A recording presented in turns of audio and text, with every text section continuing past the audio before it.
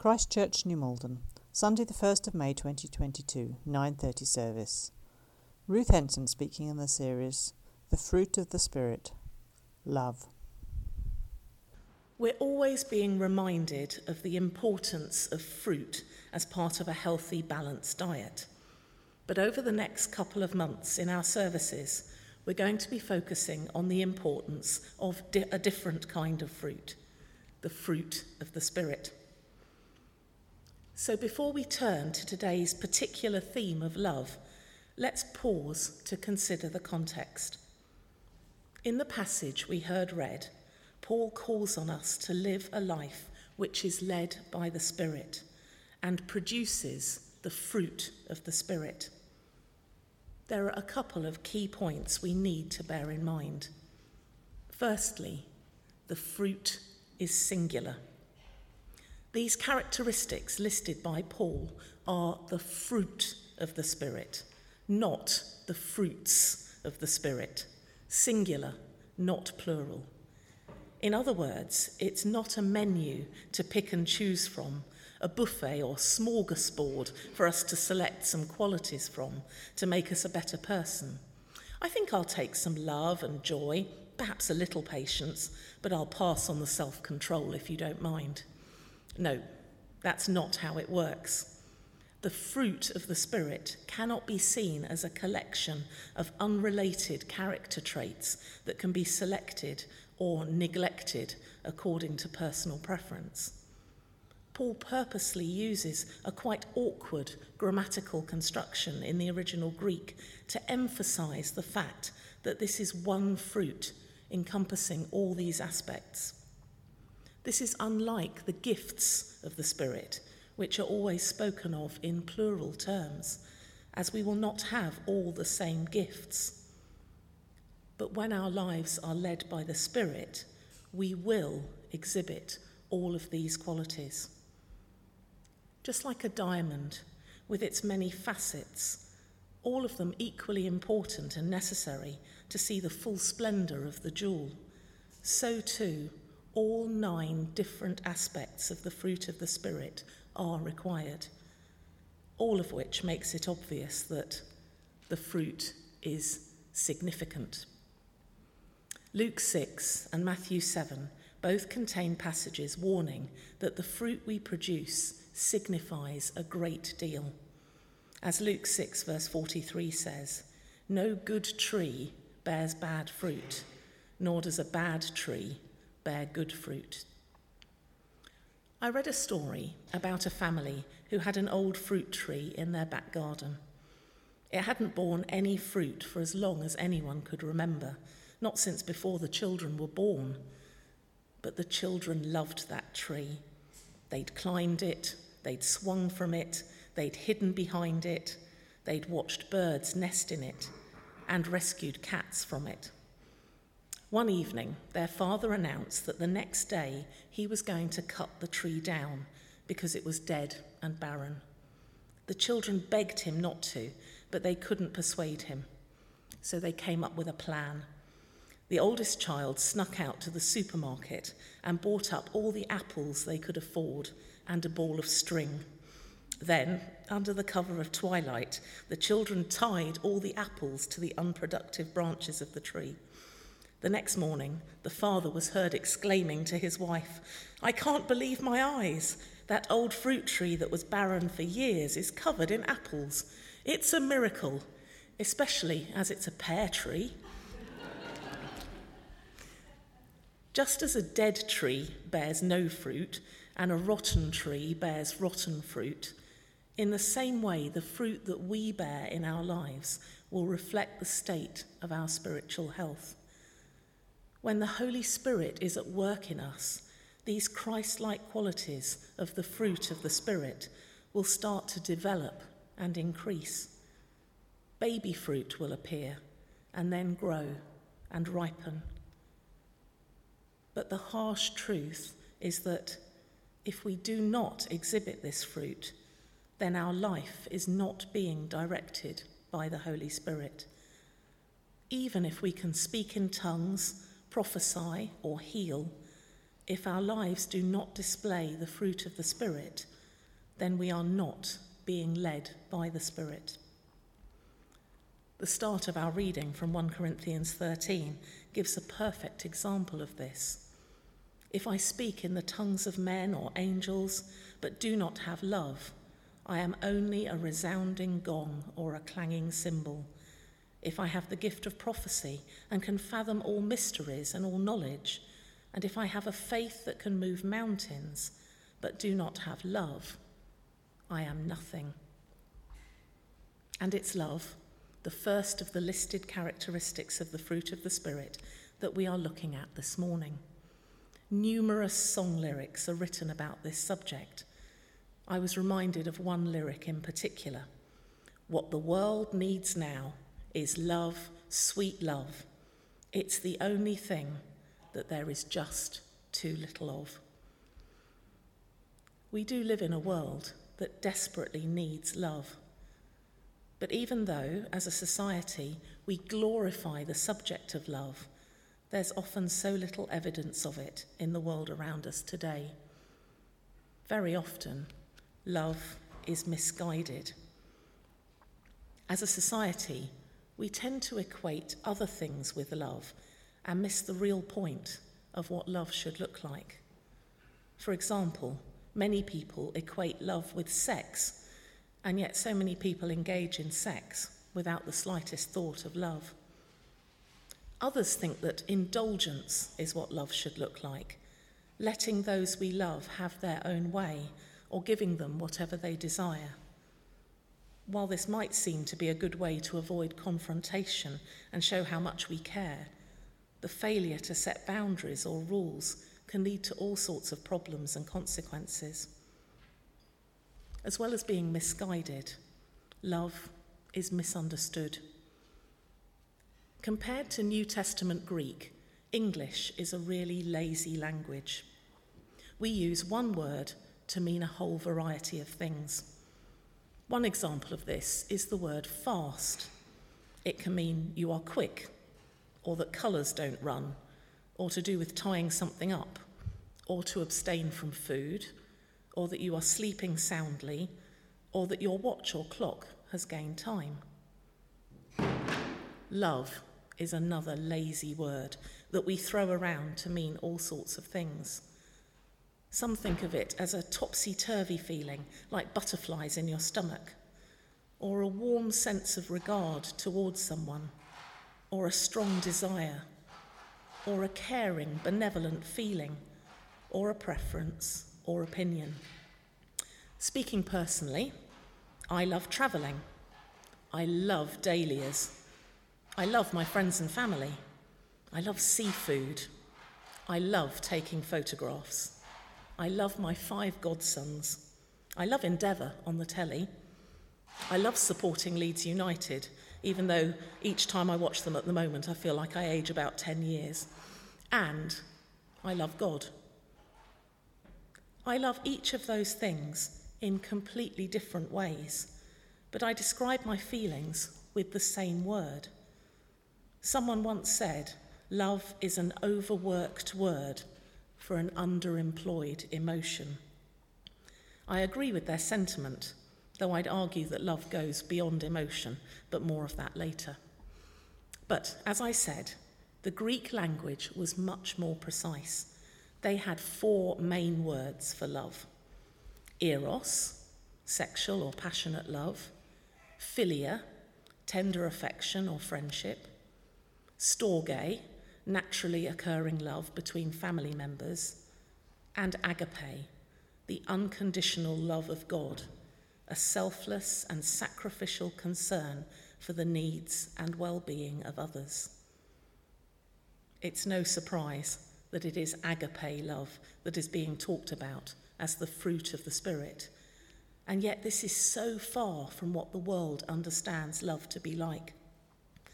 The theologian William Barclay wrote this challenging definition of the love we are called to. Agape is a love that is freely given without counting the cost or calculating one's own profit.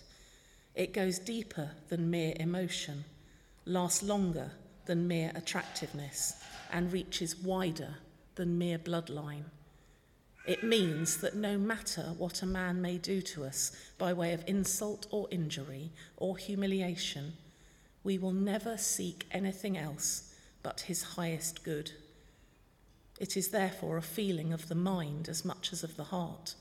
It concerns the will as much as the emotions.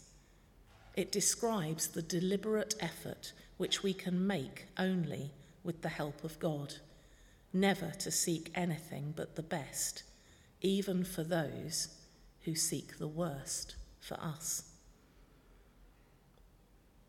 If that's what love should really look like and be understood to be, it's no wonder that love is missing. We only have to turn on the news or look at a newspaper to see examples of the absence of love in our society. Broken and dysfunctional family situations lead to despair and tragedy. Young people who feel isolated or unloved turn to gang culture. Elderly neighbours are neglected or ignored with tragic consequences. Children and young people are mistreated and abused by those who should be providing them with care and safety. And the list could go on and on. What the world needs now is love, sweet love. That's the thing that there is just too little of. The world is starving for lack of love. In John 13, Jesus said, "A new command I give you, love one another. As I have loved you, so you must love one another. By this, everyone will know that you are my disciples, if you love one another." But it's no good just to try to understand this love as a concept. If the world needs us to demonstrate this agape love, then we need to focus on practicalities. Firstly, agape love is inherited. 1 John chapter 4 tells us that God is love.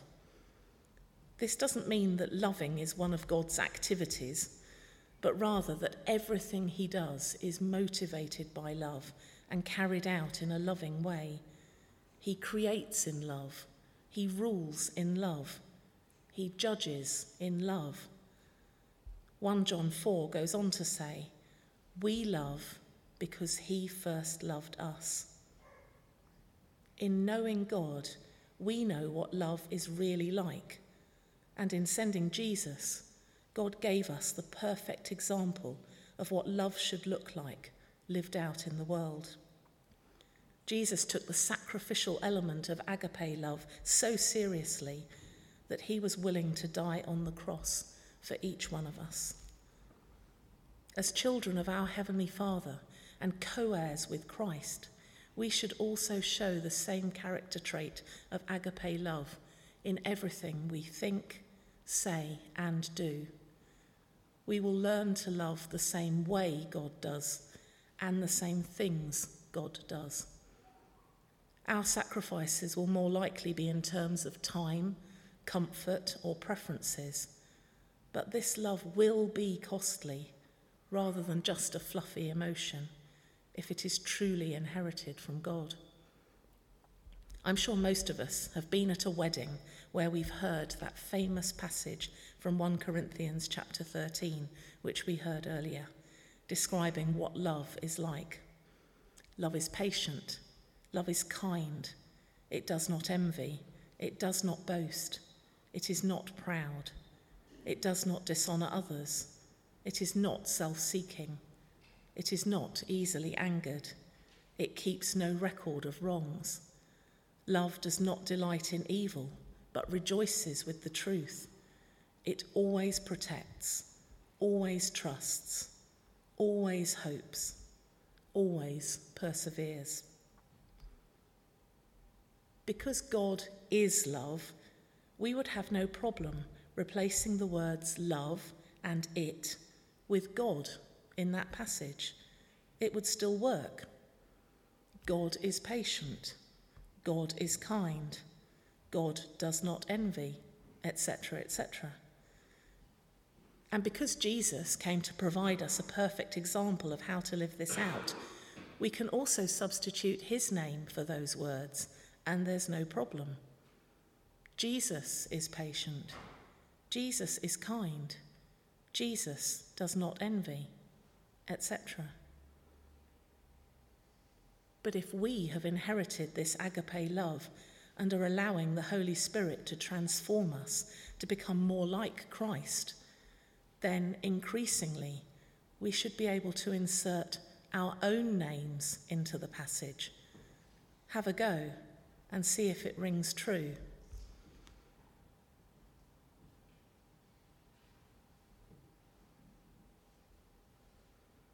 I think I still need a bit of work.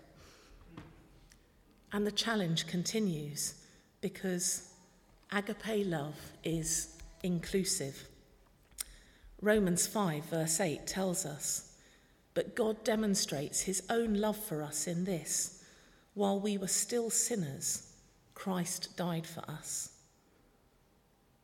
When we were completely rebellious and unlovely, God's love drove him to sacrifice his own Son for our sakes.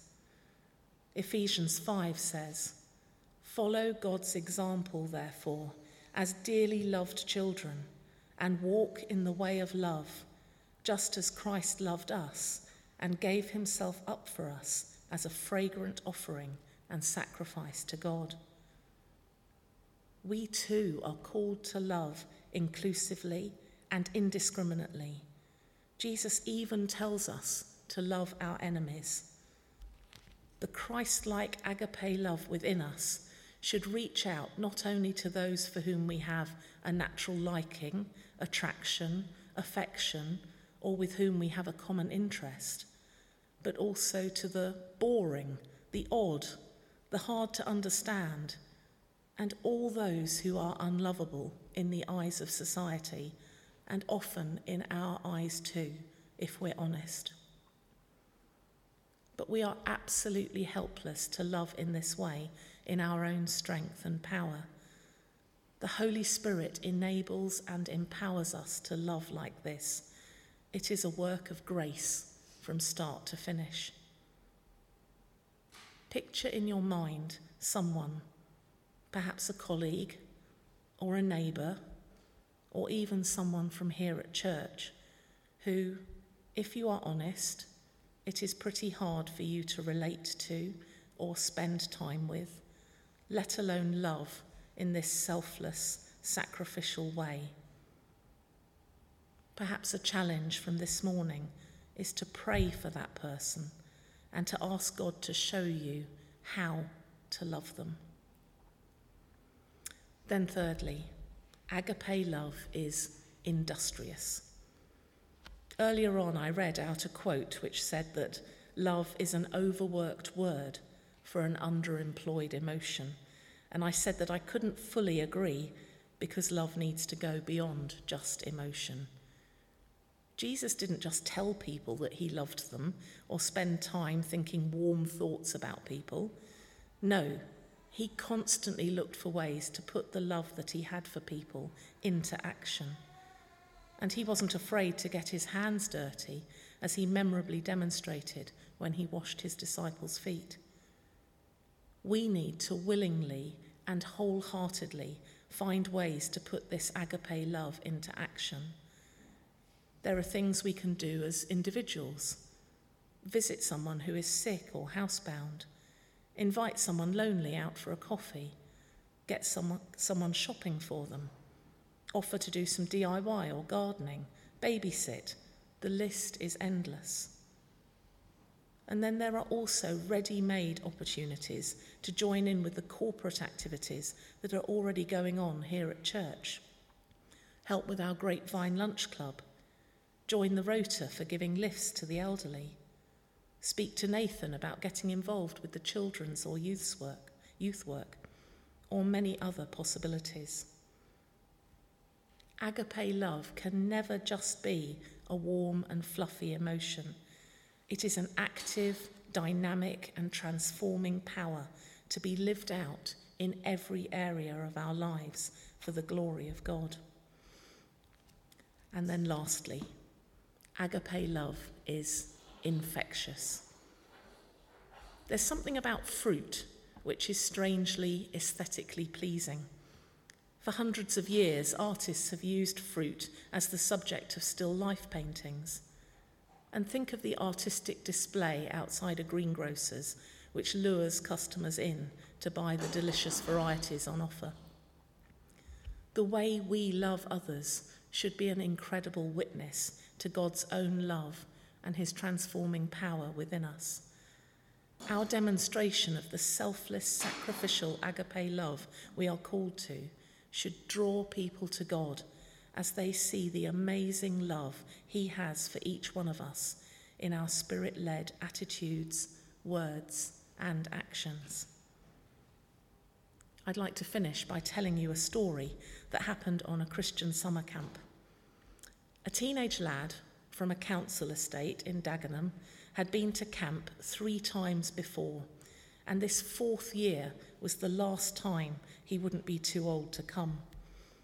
Each year he'd seemed to have a good time, but had always appeared really hardened to the gospel message.